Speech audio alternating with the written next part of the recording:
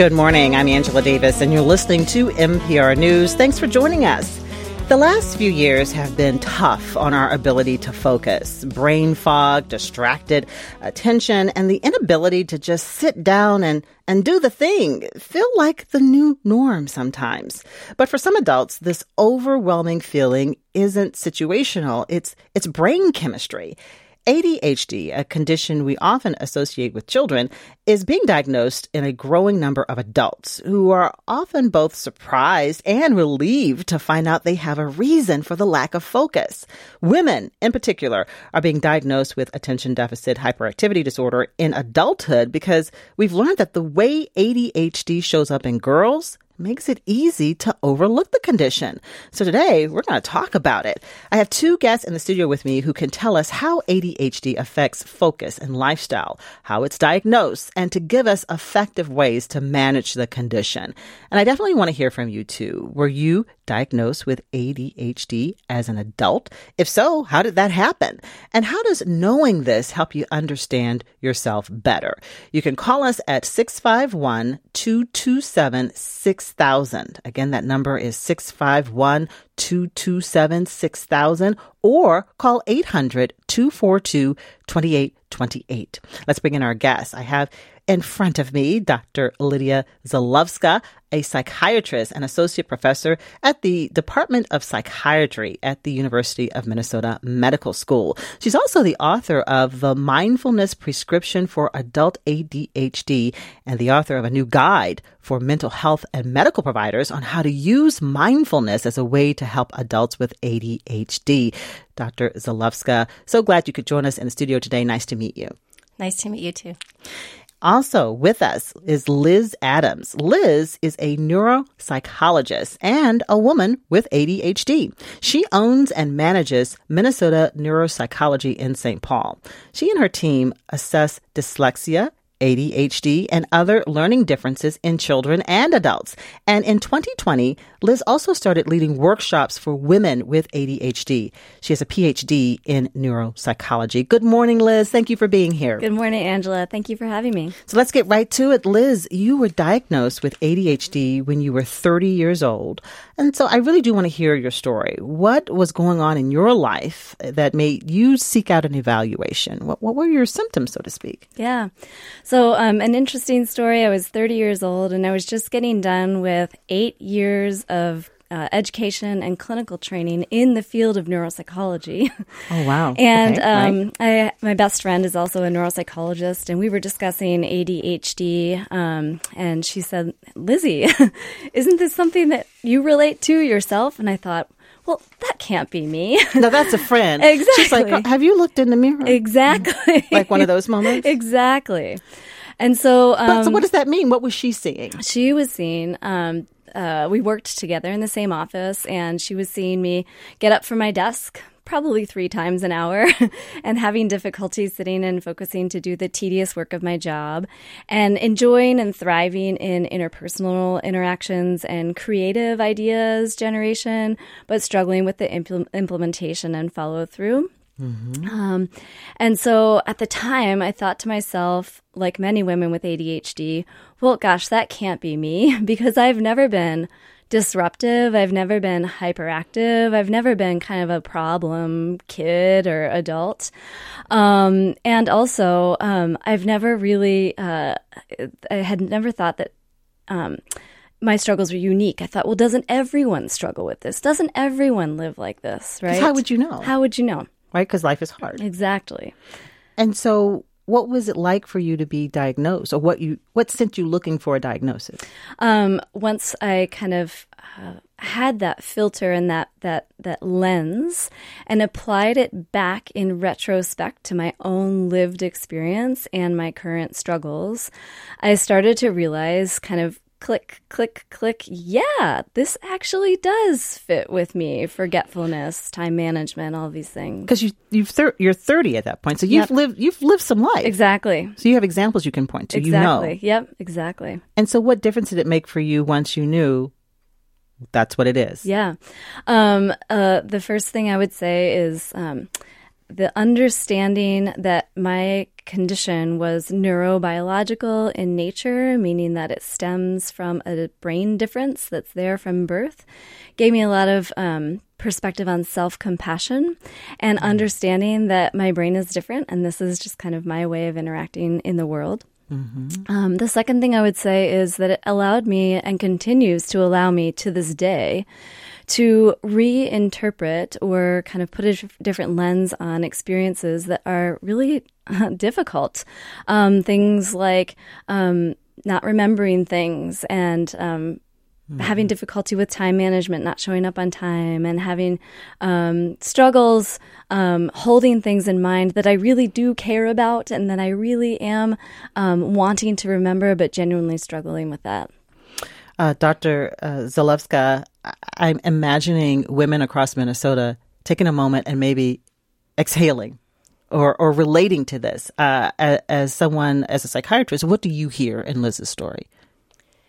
You know, what I hear is the common pattern of girls or women being diagnosed later in life and not being recognized early on and questioning, do I have ADHD because I'm not that stereotype of disruptive child. And so that happens quite a bit. Where does that come from? The early descriptions of ADHD, and, ADHD has been recognized back in 19th century.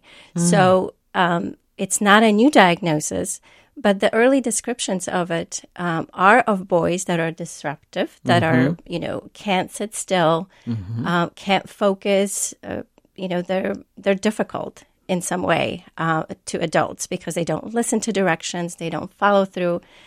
So we do have that picture in mind often when we think of ADHD. And for many, many years, we thought that ADHD is something that only affects children, and then children grow out of it. So we have the stereotype of ADHD boys that then grow out of the condition, and it doesn't really affect them as adults. And we now know, for a couple of decades at least, that ADHD in adults is a thing, that many children with ADHD continue to have symptoms, continue to struggle as adults. And, many of them were not recognized when they were children. So they're coming to be recognized now. I'm going back to sort of the playground because I'm envisioning this little boy in like maybe, jeans and running around and maybe not listening to direction. But I'm thinking about the girls on the playground too. What does ADHD look like in a little girl? So we do know that girls tend to present more with the inattentive symptoms as opposed to hyperactive, impulsive symptoms. So ADHD is not one thing. We know that there are 3 different types of ADHD. We have a type of ADHD when a person is struggling mostly with inattention and disorganization. We have a type when the person has a lot of hyperactivity, a lot of impulsivity. And then there's a type that combines the symptoms. We call it ADHD combined presentation, which in fact is the most common. But when you look at girls and women with ADHD, they often present with the inattentive only subtype of ADHD. So a little girl may be more quiet on the playground. She may be a little spacey. She might not be joining the group as well because she may have some difficulties with social skills. She may be daydreaming and missing out on cues. So when the teacher says, let's go back to the classroom, she's the one that looks a little confused and befuddled because she didn't quite hear it. So in that sense, she's not as disruptive and not demanding attention as much as somebody who has the hyperactive impulsive symptoms. And therefore, teachers or the parents may not think this is something I have to address. Liz, I know you have some thoughts about the word deficit in the diagnosis attention deficit disorder. What is it you don't like about that word? Or is there a better way to describe describe it. Yeah, thank you. So the term attention deficit is an old term from the 1960s originally. And what we've learned since that time is that people with ADHD don't necessarily have a deficit of attention. In fact, many people with ADHD, I like to say, have a surplus of attention. They've got plenty of attention to go around. The deficit is in the ability to allocate, regulate, and sustain their attention toward a given task at a given time. And that is at the core of executive function. So really, attention deficit could be reframed as an executive function deficit, difficulty managing one's own attention. So in a work setting, Liz, I'm thinking you as a graduate student working, how do you relate to the description of ADHD as brain fog? I used that in the introduction. Does that sound right to you, or does that how it show up in the daily life for an adult who is maybe working or managing a household? Yeah. So I like to think of, brain fog or sometimes focus difficulties as more like a waveform where everyone experiences vacillations in their focus or their ability to designate their focus towards a certain thing. But people with ADHD tend to have a higher amplitude of that waveform, where when their focus is high, it's real high, and it's almost hard to kind of get away from a topic sometimes, that hyper-focus. But when the attention or the focus is low, or that kind of brain fog state, it can feel almost impossible to shepherd or manage that attention toward the task you're trying to focus on. Our phone lines are filling up, and I'm going to go to our listeners in just a moment, but Dr. Zalewska, I want to get this important question in before we start taking calls. What is the testing and screening process involve? How does one get tested or diagnosed for ADHD? What happens if I come to someone like you, or where do I go? Yeah, that's a great question. And, there are different pathways that people take to get diagnosed. One way is to talk to a clinician, whether it's a psychologist, neuropsychologist, psychiatrist, and really talk about the life story.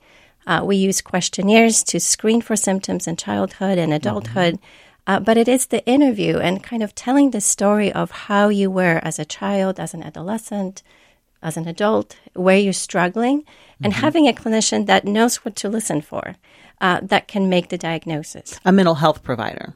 Typically, it's a mental health provider. Sometimes there may be even a primary care doctor who has an interest in ADHD and understands what ADHD is in adults. They can really start the process and then also determine what else is needed. ADHD doesn't travel alone typically in adults. You often have other mental health conditions like anxiety, depression, substance use may be in the picture. Sleep difficulties may be in the picture. We also know, particularly for women, they can struggle with emotional dysregulation. They may be given other labels like borderline personality disorder. So a clinician has to be versed in those other conditions to parse out what is ADHD, what are these other conditions, and also look at physical conditions. It's helpful to make sure that there's no thyroid dysregulation or problems in the picture, that someone is not struggling from a sleep disorder like sleep apnea. So you want to rule out all these things first before you say that somebody has ADHD. I love how you described that. You said ADHD doesn't travel alone. So meaning people with other conditions may also have ADHD. Correct. Right. All right. I want to bring our listeners in. Thank you, Doctor, and thank you, Liz. You've explained this very well. We're talking about ADHD, attention deficit hyperactivity disorder, in adults, and how many women with ADHD are overlooked. They never get a diagnosis or treatment. Do you have ADHD? I want to know, how did you discover it? And how does knowing this now, having that diagnosis, how does knowing this help you understand yourself better? Call us at 651-227-6000 or call 800-242-2828. Let's talk to some of our listeners right now in Minneapolis. Ray is on the phone. Hi, Ray. Thank you for waiting. And what do you want to ask or share with us about ADHD? Hi. I just wanted to say that I was somebody who was diagnosed with ADHD later in life, but I am transmasculine, And I know that ADHD disproportionately affects the transgender community.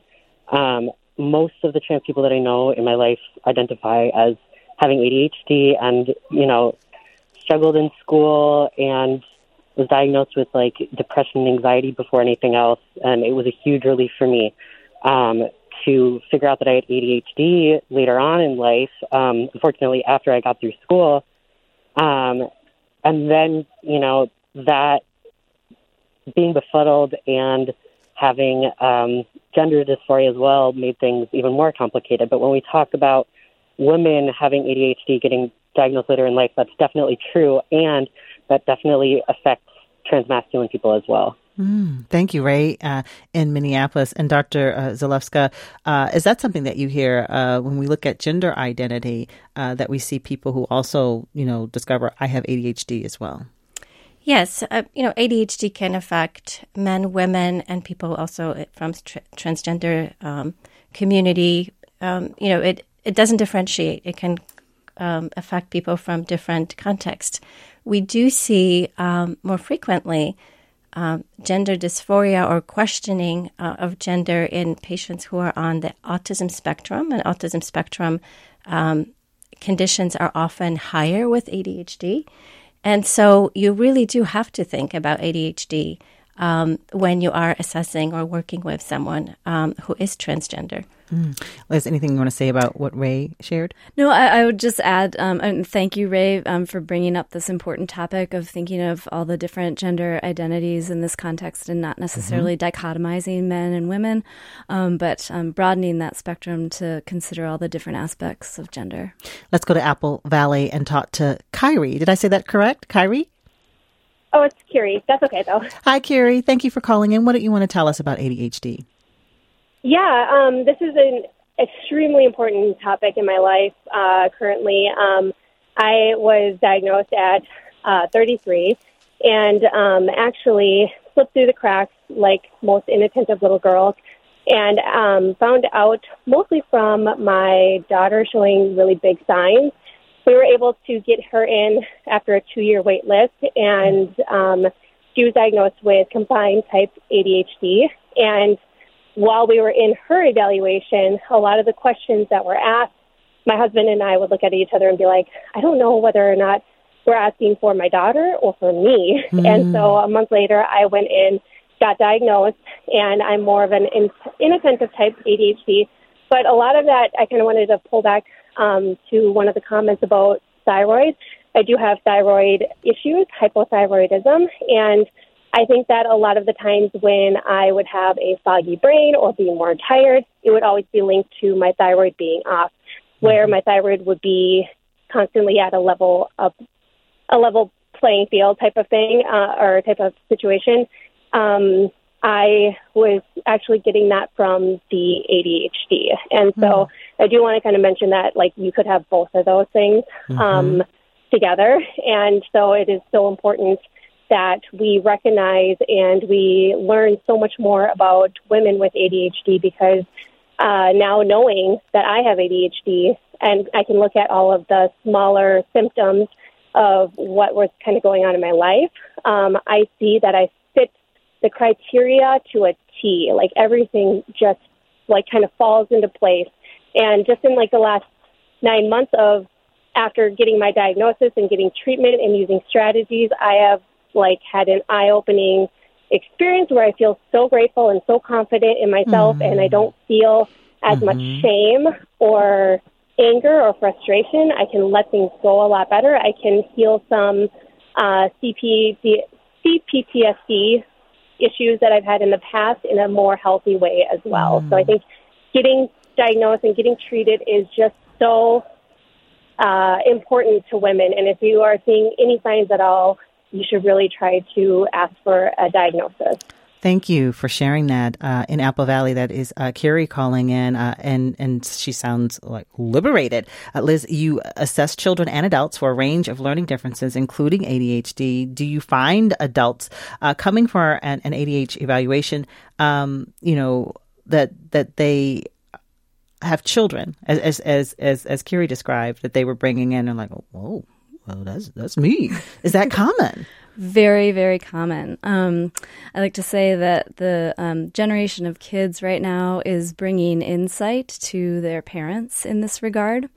ADHD has about a 77% heritability factor, meaning that if you line up 100 kids with ADHD in a room, 77 of them will have at least one parent with the condition, diagnosed or undiagnosed. And so it's very, very common to have the child be diagnosed with ADHD, and in that process, the parent gains insight into their own symptoms and struggles, and then seeks a diagnosis, and then also finds some of that compassion for themselves, which they then pass down to their kid as well. But I imagine there are some scenarios, too, where there's denial. Absolutely. It can be difficult to see that a struggle in another person that is the same as our own is real. Yeah. Dr. Zaleska, do you see that also? Denial? Well, no. Yes, I do see it. And sometimes you see a conflict between parents. One parent is very open to the diagnosis, and then the other one will say, no, I was just like that and I figured it out. And, they don't really like to think of the diagnosis as an excuse. Excuse me.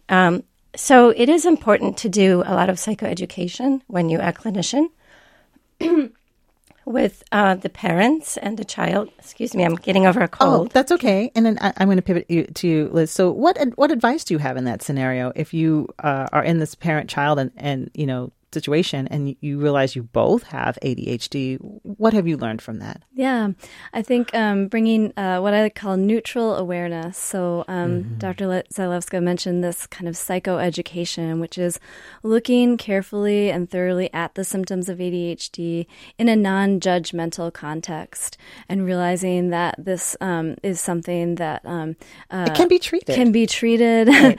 And can open a lot of possibilities for people. All right, and we'll get more into treatment or anything else you want to say about just that dynamic, Doctor? I would say it's important to know that the diagnosis is an explanation and it leads to understanding. And then could you say that again? It's it's an explanation, leads to understanding, and then tells you what you might want to do next. Right. It's not a sentence that you are, you have a disorder and something's wrong with you. It also does not mean medication is the only thing that is there to address it, because there's a group of people that are very, I think, skeptical and afraid of medications. So I just want to put that out, that the first step is to understand yourself, and then you can decide how you want to approach it. And we'll get to that because you wrote a book on it, right? Because I said in the introduction, you're the author of Mindfulness Prescription for Adult ADHD. And we'll get to that, but I want to get to more of these phone calls because so many people do want to share their story or ask questions. We're going to go to Fargo now, where Kyler is on the phone. And again, if you want to call in, we're talking about adult ADHD, a diagnosis of ADHD as an adult. Did this happen to you? If so, tell us how, and how does knowing help you understand yourself better? 651-227-6000 or 800-242-2828, the numbers to call. In Fargo, Kyler's on the phone. Good morning. What do you want to share with us about ADHD? Hi, Kyler. Good morning. I am still reeling a little bit from that it's an explanation and not an excuse, because for me, I've spent I'm 29 years old. I've spent the last decade trying to treat what seemed like major depression. I've been going through tons and tons of medications with my doctors, and only finally in the last 6 months have I gone through a full psychological examination that determined that for my childhood, my ADHD wasn't really dramatic because I was coping really well. I was really traveling through my life pretty consistently. But now a lot of the behaviors that I used as a child are sort of derailing my, present day. And so we've been trying to treat depression, when now that we've sort of got a handle on my ADHD and we've understood that it's more of an ADHD diagnosis that's sort of derailing my day and derailing my week and then month and year, which then leads to depression because I'm not, getting things that I need to do or getting things done that I need to get done. And now, not just with treating it with some medication, but really understanding that like some of my behaviors are like learned, and they are going to naturally make me feel differently than I really will. Like if I really need to do something, I will naturally feel like I don't want to do it, but I can understand now it's not because I'm lazy or because I don't want to or whatever. It's because that's what used to keep me feel safe, you know, and now it's not really serving me. And so now that you have an ADHD diagnosis, Kyler, what's different? Part of it is, you know, it's a lot of it really just has to do not so much with how I treat it with medication, just the understanding of myself. You know, I think everyone who's going to call in is going to like really firstly say like, I don't feel stupid. You know, I'm actually very intelligent. And that's the first time that I really feel like not because I'm lazy or because I'm dumb. It's really because I have an issue controlling the attention, or I have an issue controlling the access or the excess of attention. You're likely brilliant. I would like to think so. All right. Thank you, Kyler, there in Fargo. What do you hear in his story, Liz? Yeah, I'll just, I would like to add this little comment that I often say to my clients, Kyler, that this concept of both can be true, right? One can have a high level of aptitude for creativity, intellect, memory, knowledge, and forget where their car keys are every day. Both can be true. One doesn't diminish the other. And Dr. Zalewska? Thank you for that story, Kyler. This is so common that people are treated for things other than ADHD when in fact there's ADHD underneath, and often driving the difficulty. And I often think of ADHD as a risk factor for anxiety, depression, struggling with substance use, struggling with relationships. We know those are more common when you have ADHD. So if you don't address ADHD, it can still keep kind of making the person more stressed, more getting into their own way. And it can lead to all these assumptions about yourself. You know, something's wrong with me, or I'm not smart enough. I'm lazy. You get those messages from others as well growing up, and then you internalize them often. There's a lot of self-criticism, a lot of shame when you are an adult with ADHD. And so getting diagnosed can really be important in undoing those layers and trying to understand, how did I cope with it? What is the story that I have about myself? How can I change that story? And how can I stop getting in my own way? Because now I understand, what is ADHD. And Kyler, 29 years old, and hopefully on a new path, a happier path in life. Let's go back to the phone lines in Minnetonka. Nancy's on the phone. Hi, Nancy. Thank you for waiting. What do you want to tell us this morning? Hi, good morning. Hi. Yeah, I was just recently diagnosed with inattentive ADHD as a 37-year-old professional. My suspicions arose when none of my coping skills were working anymore. I've always managed, but was becoming forgetful. I couldn't stay engaged in meetings, and my 7-year-old was actually starting to say, "Will you write a sticky note because you're going to forget?" I was never suspected as a kid because I was quiet, I played well, listened well, all of those things. But looking back, I hated to read. I was a good reader, but was slow. I still have to read paragraphs over and over because I just forget. My mind wanders. My senior year of high school, I wouldn't read my AP English books or assignments, was getting Cliff Notes. And when I look back on all of those experiences through college, high school, I was a high-achieving 3.9 GPA, Dean's List. But I had to work so much harder than all of my peers. I failed calculus. I got a 9/10 on my SAT twice. I failed psychology, and I was sitting in the front row using office hours, all of that, and I just couldn't follow it. I couldn't, the reading and all of it was so much for me to retain that it was really challenging. When I went to start the process to get a diagnosis last year, my practitioner actually misdiagnosed me with anxiety. And I tried meds for 2 months, and I knew at that point I didn't have anxiety because the meds weren't working and nothing was changing. So this year I pursued an ADHD diagnosis, and it's made a huge difference. I started the meds a little over a month ago. and it's pushed me over the plateau of my coping skills. So some of the tools that I use regularly are microtasking. And what that means, I use Kanban boards or Jira for my job. And so in my daily life, I try to break down my tasks into smaller tasks. So instead of clean the garage, it's put away power tools, sweep the floor, hang the bikes. Or instead of clean the kitchen, it's unload the dishwasher, mop the floor, sort the mail. And it provides this dopamine hit that makes you feel more accomplished and less overwhelmed when there's so much around you that you have to process and keep track of. And actually today, our 7-year-old son just received an ADHD diagnosis. And rather than looking at it as an excuse, I'm really excited that it's going to give him a completely different childhood experience, adolescence, college, if he goes to college, professional experience than I've had for the last 30 years.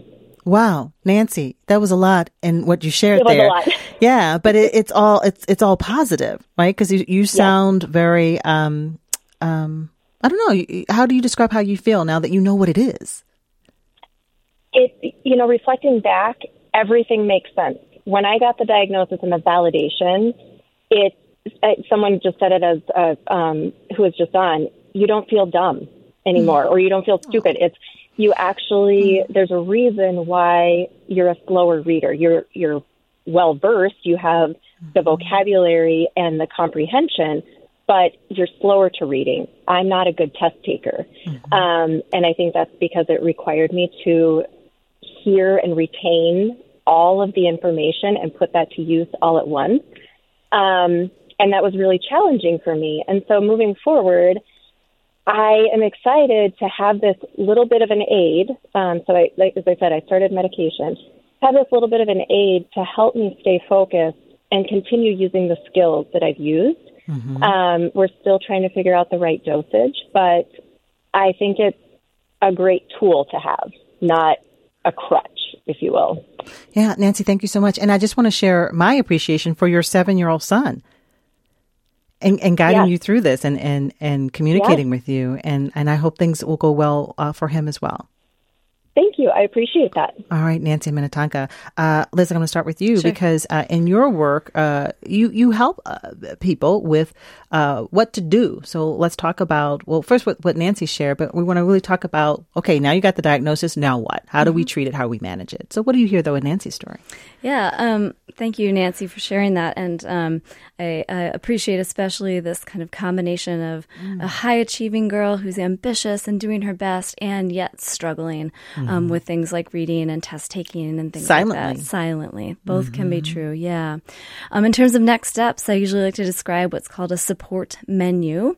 And I use these words carefully because I like to allow for this option to try different things and see what works for each individual.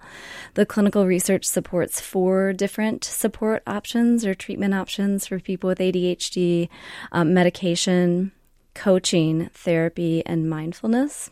And so lots of different things that people can kind of pick and choose and mix and match along the way. I liked how she described approaching chores. I'm not going to clean the garage because that's just like, where do we begin? Well, break it up. She called it microtasking. I'm going to put away the rakes. I'm going to sweep the floor. That's a tool, right? That you found that helps people? Absolutely. And the dopamine response to successful completion of a task that she referenced is a very real thing. Right. And Dr. Zalewska, as we look at managing and treating ADHD, what do you share with people? Or also, too, what do you hear in Nancy's story? One thing that stood out for me is that she was diagnosed with anxiety first, and that's a common story. And anxiety is one of the most common things that travels along with ADHD. And anxiety can affect focus. So it is a bit of a challenge when you have anxiety to decide when you're a clinician, is this ADHD? Is this anxiety? Oftentimes it's both, actually. So when it comes to treating it, you might have to treat both. She said her anxiety medication didn't work, but the ADHD medication helped. Right. So I think sometimes as a clinician, we have to decide what we think is most significant right now. Is it the anxiety? Is it perhaps depression or ADHD? And treat that first and then come back and say, is it working? If the person's still struggling, we have to go back and say, well, maybe it's not anxiety and depression that's driving this. Maybe it is ADHD. Oftentimes, if the anxiety is in the picture, but it's more mild, what I find is that if you treat the ADHD, anxiety gets better. Mm-hmm. But medications that we use for ADHD, they're called stimulants, and medications like Ritalin or Adderall, they can actually increase anxiety for some people if there is a true anxiety disorder alongside ADHD. So sometimes you have to treat anxiety before you can treat ADHD, if that makes sense, because you can tolerate the medications better then. And we should note, many people are aware Adderall has been dealing with severe shortages, and so that certainly has to add stress to the stress. Definitely. We've had shortages now for over a year, and it has put a significant strain on adults with ADHD, families with ADHD. Adderall shortage has led also to some shortages of other medications because people started looking for an alternative to Adderall, looking for, what else can we try? So among stimulants, we have medications like Adderall, but we also have medications like Ritalin. Those are different categories of medications. And so some people would switch from Adderall to, let's say, Ritalin-like medications. What happens with the shortages is that patients often have to call pharmacies. They have to shop around and look until they find something. On the clinician side, we have to rewrite prescriptions, resend them. If a patient is going to multiple pharmacies, then there may be a bias that they experience of suspicion, from pharmacists or even clinicians, that I just send you a prescription and you say you can't fill it. So unfortunately, there's still that. There's a bias. And if there are roadblocks to getting treatment, it can amplify the challenges that the person has in getting their ADHD treated. As I understand, some of the shortages are because it's a bit of a perfect storm. There are manufacturer delays. There are quotas from the FDA that limit how much medication is produced that are based on historical data. And now we have this unprecedented increase in diagnoses of ADHD, particularly in women. So it's a little bit of a perfect storm. And what I understand, the shortages should get better at the end of this year. That's the promise, that by December, some of the Adderall shortages will be mitigated. So let's hope. Equally important is for us to talk about the research that you've been doing, Dr. Zalewska. You've researched and written about mindfulness practices as a way to manage ADHD. What do you mean by mindfulness, and what does this look like? How does it help? So mindfulness is a approach derived from meditation traditions, and it is a skill. It's a training to bring attention to the present moment. And you may ask, how will that help with ADHD? But mindfulness really teaches a person to start observing attention, to catch yourself when you're distracted, and to bring it to what you intended to focus on. So it's very much attention awareness training. Also, as you practice mindfulness, you learn how to move attention inward and start noticing your thoughts, your feelings, your reactions, habits. So it becomes a training in self-awareness and self-regulation. And it sounds like a little workout for your brain. It's very much a workout for your brain. It's like training the attention muscle when you do mindfulness. And, mindfulness is very versatile. It can be taught in different ways. So you can do meditation practice, you can do meditation class or retreat, but you can also apply mindfulness briefly in your own life. I actually think that the latter, the mindfulness in daily moments, is very helpful for ADHD. It's this shift of attention, anywhere, anytime, to sort of notice, how am I, what am I doing, am I focused on the task I intended to focus on? How am I feeling when I'm trying to do something? Am I overwhelmed? Am I avoiding something? Am I overwhelmed by emotions in this moment? So it becomes a tool to check in with yourself and then have a choice about, what's next? How can I respond? And people can take classes. You can seek out classes that will teach you the way to do this. There are mindfulness classes. There are many apps available now that you can connect with. There's some apps that are geared specifically for working with ADHD and also incorporate mindfulness in that. So there are different tools. I think it's helpful to also have another person, like a mindfulness buddy, someone that you can talk about mindfulness with them, keep being motivated. Just like exercise, mindfulness can be difficult. Like, you're supposed to do it, but it helps. It's good for you, but you have to plan and be intentional about making time for it. All right, back to our listeners. Thank you, Doctor. Thank you, Liz. In Minneapolis, Sophie's on the phone. Hi, Sophie. What did you want to tell us as we talk about ADHD, particularly in adults? Hi. Thank you so much for having me. I'm so glad that you're having this conversation. Well, I want to share, I have ADHD. But I'm also a midwife, and I got really interested in understanding the menstrual cycle, how to track it. And one of the things I started to notice was that for me, when I started tracking the menstrual cycle, and by that I mean not just my period, but all 4 stages, I noticed that my ADHD symptoms started to shift with it. And so then I got really curious, like, is this just me, or is this a thing that happens for other people? And I started doing research on it, and it was really, really interesting to understand that there's actually a really profound connection between the changing hormones of the menstrual cycle and neurochemistry. Hormonal changes, okay. Right. Yeah. So really understanding that, these estrogen and progesterone fluctuations that are happening can impact our neurotransmitters in our brain, which we know are involved with ADHD symptoms, which is why, medication is a really good support tool for some people. But yeah, so this is all during the pandemic, and I was just kind of like totally mind blown because I've known about ADHD for a long time. But what I started to notice was among the women I worked with, they were the ones kind of reporting these really intense cycles. Well, Sophie, let me ask our guest about this. And Liz, you're nodding. What can you tell us about hormonal changes in ADHD, particularly in women? Yeah, so starting off with the concept that dopamine and norepinephrine are the neurotransmitters in the brain that primarily facilitate executive function, attention, focus, organization, all the things related to ADHD. And dopamine is estrogen is a primary modulator of dopamine in the brain. And so changes in the levels of estrogen are going to directly affect changes in the dopamine levels that are available for that frontal lobe network to communicate with the rest of the brain and manage that executive function. So specifically, when estrogen levels are lower in the cycle, the monthly cycle, and during perimenopause and menopause, dopamine levels are going to be lower and ADHD symptoms are going to exacerbate. Anything you can do about it, though?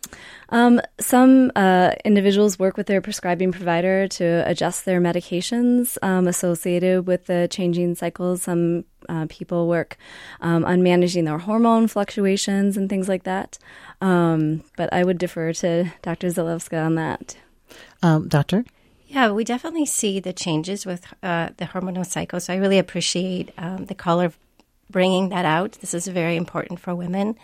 And oftentimes we will increase the ADHD medications temporarily during the 2 weeks or particularly 1 week before the menstrual cycle. So depending when the woman is feeling the difficulties.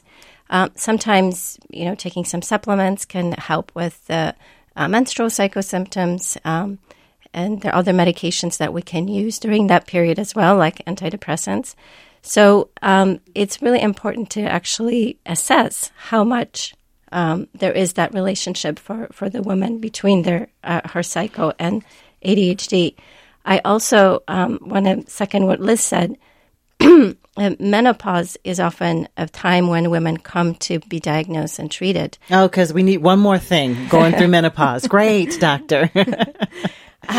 Yes, as women, we can commiserate on that. But it's women who coped, right, and did well throughout life. So they had ADHD, but they had enough supports or strategies. they really start struggling during menopause because now the brain chemistry is changing. And now they're really feeling like something's wrong. I need to figure this out. In our last 30 seconds here, Liz, any advice for family members, close friends, to support someone who may have ADHD? Yeah, I would just say increasing awareness and that education aspect of what ADHD can look like, and really asking the person what they need and how these symptoms might show up for them, and how that individual can be there to support the person, because it's going to be different for everyone. And Doctor, do you have any advice too? I think self-compassion, which is part of mindfulness, is really important. To be kind to ourselves. Yes. And undo, I think, the self-criticism that often travel with ADHD. All right. Well, thank you so much. I have learned so much. Thank you to our listeners who called in. This has been a phenomenal conversation, and I appreciate the time that you were willing to devote to it today. We've been talking with Liz Adams, a neuropsychologist and a woman with ADHD. She owns and manages Minnesota Neuropsychology. And we're also talking with Dr. Lydia Zylowska, a psychiatrist and associate professor there in the Department of Psychiatry at the University of Minnesota Medical School. Her book is The Mindfulness Prescription for Adult ADHD. This conversation was produced by Maya Beckstrom. We'll talk again tomorrow morning at 9.